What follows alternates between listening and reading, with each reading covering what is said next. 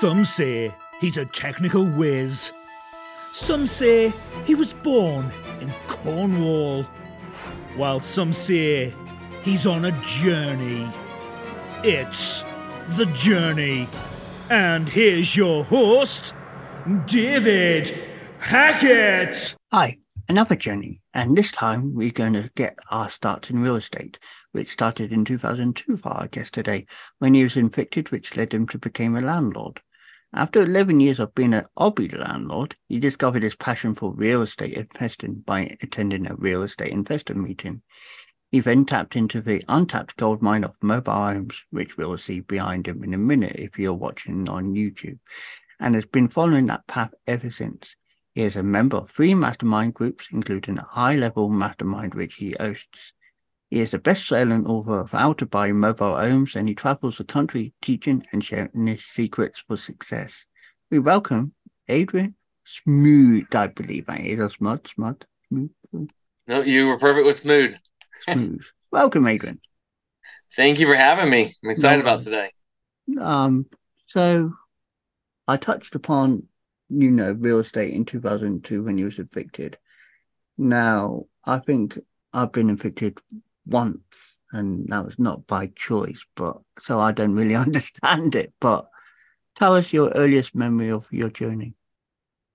Well, I'll go back to those evictions. There was more than one. Basically, my friends and I were terrible tenants, the people you don't want to rent to. Those eviction notices were for like spaghetti wrestling parties, mud wrestling parties, parking a motorcycle in the living room. I mean, you did not want us as tenants back then. But what I did is I solved the problem by buying a house. Didn't really know what I was doing. I knew someone was a mortgage broker. He said, why don't you buy a place? So I did. Moved the same friends in that helped with the eviction. I wasn't the motorcycle, but I might have been some of those parties. And I did a really key item. I split up my mortgage amongst my friends, so I lived for free in that house, which was awesome. I said, all right, let's do it again. I went and bought another house, only listening to the banks, and I was losing a little bit every month, and they said, it's fine. Real estate goes straight up. In a few years, you'll refinance. Well, in a few years, real estate was going down, and I had one of those adjustable rate mortgages, which meant I was losing from a little bit every month to a little bit more. I essentially gave the house up as a short sale, the ding to my ego, my credit, and really my integrity. Fast forward a few years, like you said, I end up at a RIA, a Real Estate Investors Association meeting, and that's where I found out about these mobile homes and completely switched my investing career now to buying single unit mobile homes with the land. Yeah, and I for the listeners who's listening in, he's got a picture of and I'm not saying this in any disrespect, it's a mobile trailer caravan, which looks, well, how can I put it, decapitated. And David, this one came with most of its siding for the people that are only listening and not watching. I bought it just like this. I actually own this one still today.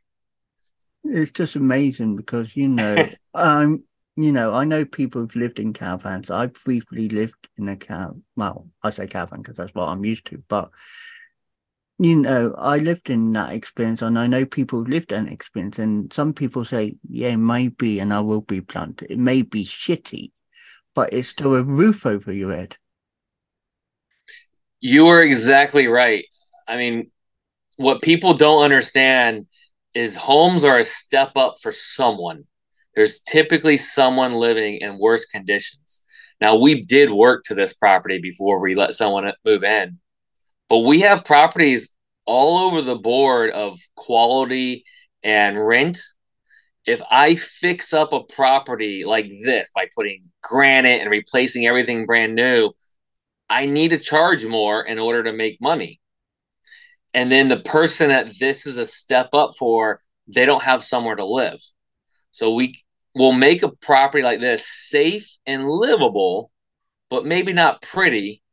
to help that person that doesn't care what it looks like. They want a safe, livable home at an affordable price that they can afford. Yeah. And then we have properties that we do, we fix it up completely up and it's beautiful.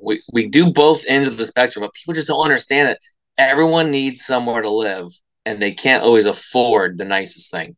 And the thing is, as a business owner, you've got to then think about breaking even, and then you've got to make that slight profit, which can be difficult because obviously this time of age, in England, the recession, there's problems with money, about not enough money coming in. So I can imagine it's that same situation wherever you go, like in America. You're exactly right. And, that short sale that I talked about on my credit, it was more of an emotional thing that I don't want to repeat that again. So right now, the environment you're talking about that we're in right now, I'm a little extra cautious.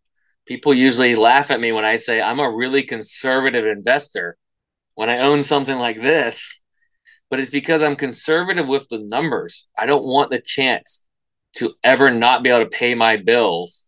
And I actually live off the earnings from my real estate. So I not only have to be able to pay my bills, I got to be able to eat. So when it comes to the numbers, I am very conservative because it's how I live and it's how I have an amazing operations office manager. It's how I pay her. So I don't want to risk any of our lives by not running the numbers conservatively. Yeah, and that is a good business thinking mind for some people. And, I regret some of the choices, like I said, in life because my credit, I admit, is not brilliant because I made bad choices. But I'm getting out that. I'm seeking out for it. So I want to start looking forward to investing in the future. I'm 40 this year and I'm thinking it's about time I start getting myself out of the red to go back into the black to make it green again. Exactly. I mean, those harder times are sometimes what make us successful. If it wasn't for that short sale, I talk about it a lot because that's how I found mobile homes. That's how I become successful and conservative because that short sale happened to me. And the pain from that makes me not want to ever experience that again. And another piece to it, like you talked about your credit, it definitely put a ding on my credit. A quick story there is at that point, they said you couldn't buy a house within 2 years of a short sale. So 2 years is rolling around. I'm like, all right, I'm going to get back into this. I go and I find a house. I go to the mortgage broker. He said, you know what? Last week, they changed it to 3 years from a short sale. So I So couldn't another buy additional. anything. But it helped me find the outside of the bank world, which is really where I live today. I don't finance anything by banks. I like paying friends, family, the sellers.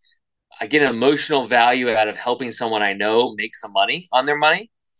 And I just don't like dealing with banks because they change the rules too quick. I like human beings. Yeah.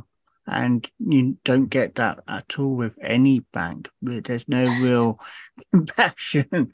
And I'm not saying I was this old when I knew it, but I remember reading loads of posts and blogs and always like one time you used to be able to go into the bank manager and just shake his hand and say, I want this. And they said, yes, gentleman's agreement or, partner's agreement. That was the good days of going in and asking for credit. And nowadays you go in, yeah, computer, yeah, I want this, I want this. And I will make the joke here. There's a joke in England from a comedy sketch. It goes, computer says no. It's like, no. And because the computer decided what you've got on your life, the computer dictates what you can have now and not have. And credit scores, that's based, stored on a computer. And it's frustrating because you can't just go in, like I said, and talk to a bank manager now. You got to talk to the bank manager who types it in for him. And then they say no. And it's like, oh. Yeah, it's frustrating, man. I mean, obviously I still deal with banks, but as much as I can deal with a human being, life is better. And it's a more personal relationship with a person, I feel. And Yeah, that's totally what agree. And that's why I know this is virtual and we're recording virtually for audio and visual purpose, but it's a personal experience and I always like saying to guests, it's about making them feel comfortable, like you're in the same living room as them. Yeah. Totally agree. It doesn't beat being there with a person, but Zoom, it's second, it's cheaper than flying over to you and exactly. visiting for exactly. a quick podcast, which I would love to do that. Yeah. And, and I always say this, every journey is unique. And this is what I like about this, because I haven't covered this kind of topic before. I've covered people's journeys, but talking about trailers and caravans or whatever you want to call them, things you put on the back of a truck and tow with you, mobile homes, whatever, it's a concept that I like people to understand, that there is a palace in that little box or big box or whatever big that box is. I mean, you're definitely right. So I'm in Florida, Central Florida, if I didn't mention it before, and we have hurricanes. And I grew up that you do not live in a trailer. You don't invest in them. You don't have anything to do with it because they're hurricane missiles. They get thrown around and they get destroyed. I never thought I would be investing in them and then even teaching on the topic. But I started getting educated. I learned about them. And one of my mentors, what he really said is he's like, there's still 1965 still sitting around. Like, so what's your point? He's like, they've been through more hurricanes than you have, and they're still sitting there. Okay. He started getting the point across, and yes, they're not as safe, but they still can live through a hurricane, and they can still make a lot of money. A lot of people are scared of them. If we get educated, then we can make a lot of money and help the people that live in them, help the people that need to sell them, because it's a classic supply and demand. There's a lot of them left, and there's less demand to buy them because people don't understand them. Yeah, and that's what I want people to take from today, is about understanding that they are good investments. So talking about today and how society treats trailers, if you want it, I will go American trailers. So I don't always say trailers, like caravans. How do you think people's perception is? Do you think it's getting more aware? Well, here, let's first touch on the word trailer. I have a joke that, and it's serious, but it is, I'd say in a joking way, that when I buy, they're all trailers. I don't care what year it is or anything, because it doesn't sound that good. You picture the one behind me. You don't picture something nice, so you picture cheap. But if I'm selling or renting, they're all modular homes. I don't care what year it is, what it looks like.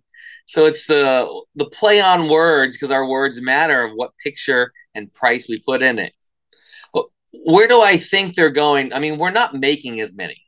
And a lot of our areas and municipalities throughout all of the country don't necessarily like trailers or modular homes because they can't charge as much for taxes. There's other reasons, because there are some stigmas on them of trailer trash, which is not always true. But the municipalities wanting more tax dollars is one reason they don't like them. And they want to encourage building. So they aren't growing that fast because of that. But there's still a massive demand for affordable housing. And most mobile homes, trailers, modular homes are in the affordable housing space, which means we still have a growing demand. Most of our areas, we're not building more affordable housing. We've been building upper scale stuff because it's not that much more and people have been getting more rent. I'm concerned with affordable housing space because I've been watching it shrink. And, I grew up in a middle class, but with a lot of blue collar. So I kind of relate to that handyman, the person that works for themselves or does stuff. And a lot of them are in the affordable housing space. The flip side to it is mobile homes still can be fixed and flipped for higher prices than a lot of people would think. I know you got listeners from all over the place, but we'll say our medium, I haven't looked these numbers up in a while, but household sell for the 200, maybe 250 range where I'm at in Plant City, Lakeland, all in between here. And we have mobile homes that will sell for the same price.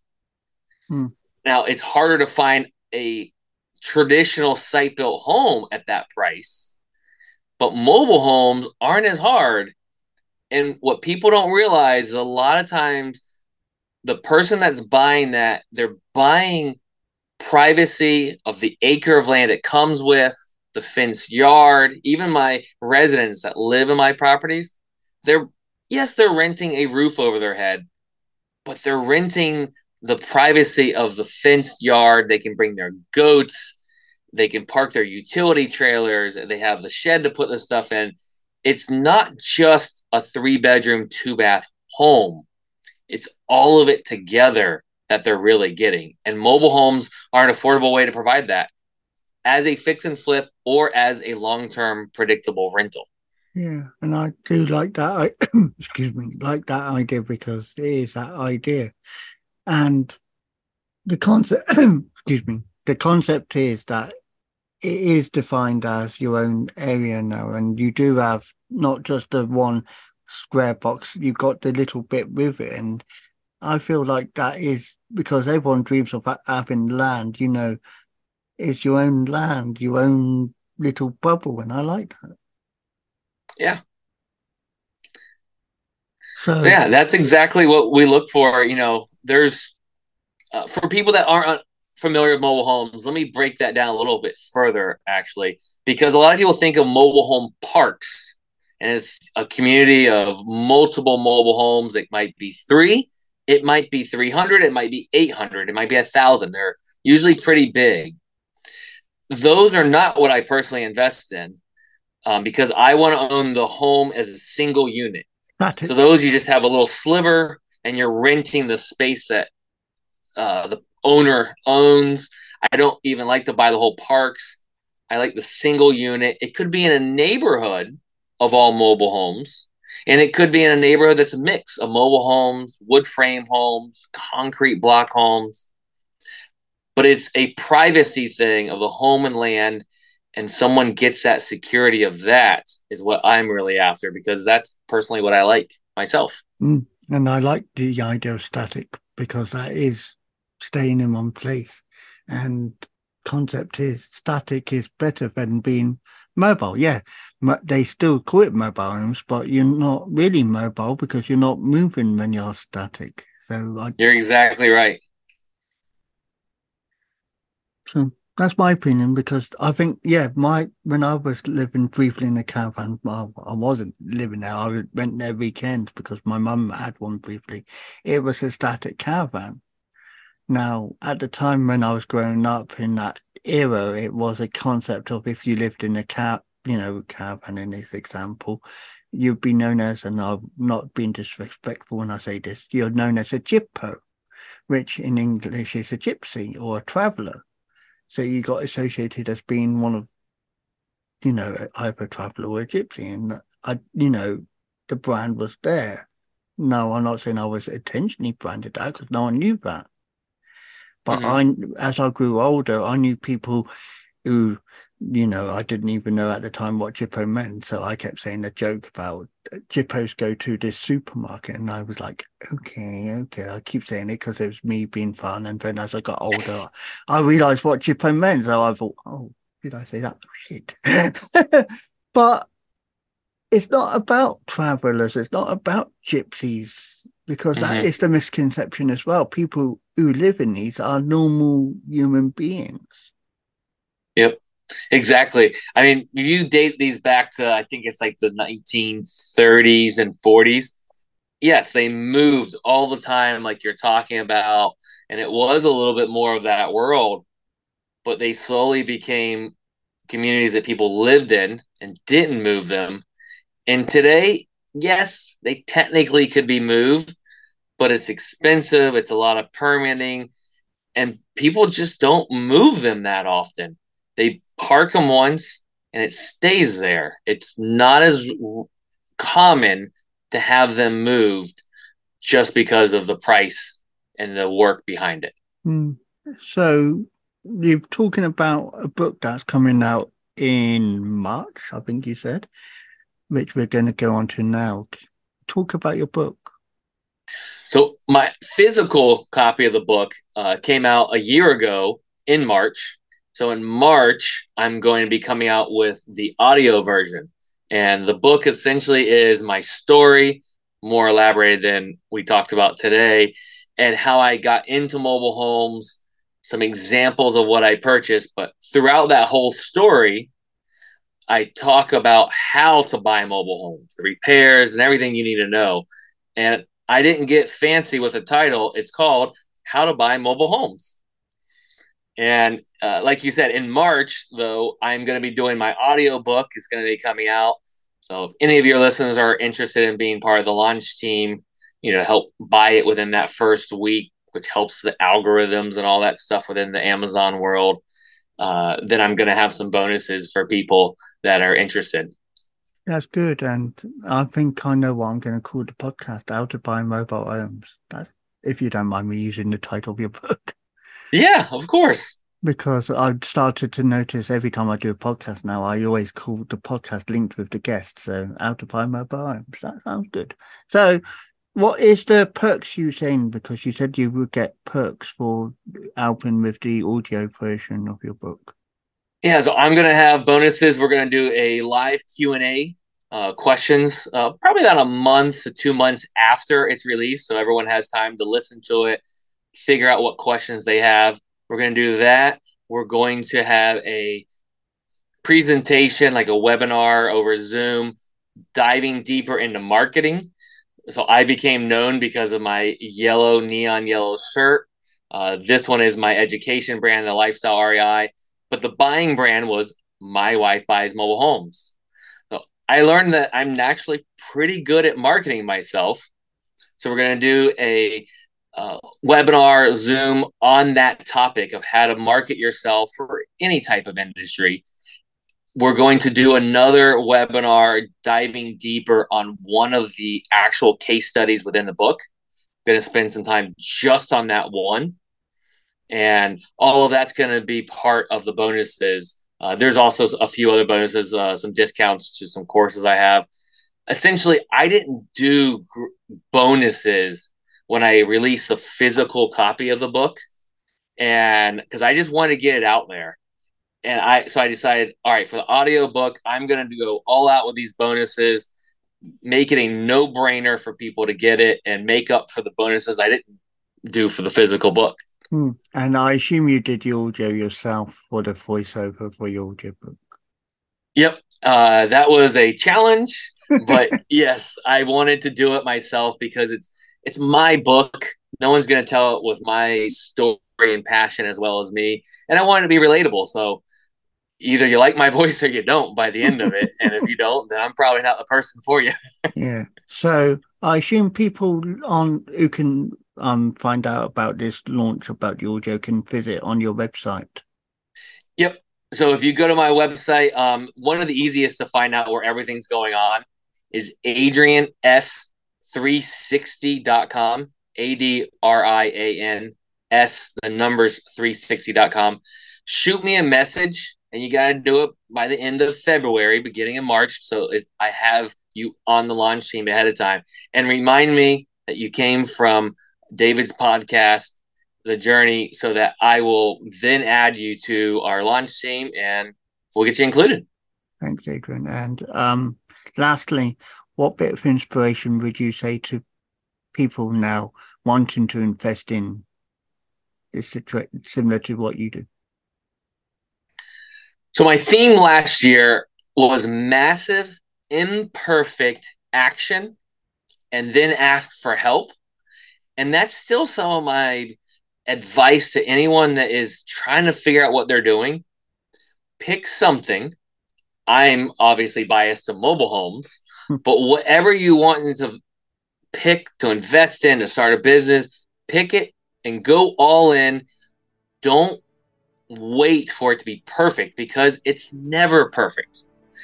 The caveat to that is you are planning to fail when you plan to, not know it all. So now you need someone to ask for help to, hopefully multiple people, so you can get different advices. So plan to fail forward, ask for help, and then continue going forward. And that is a lot of the key to my success. I like that. Adrian, thank you for sharing your journey with us today. You're welcome. I appreciate you having me. Thank you.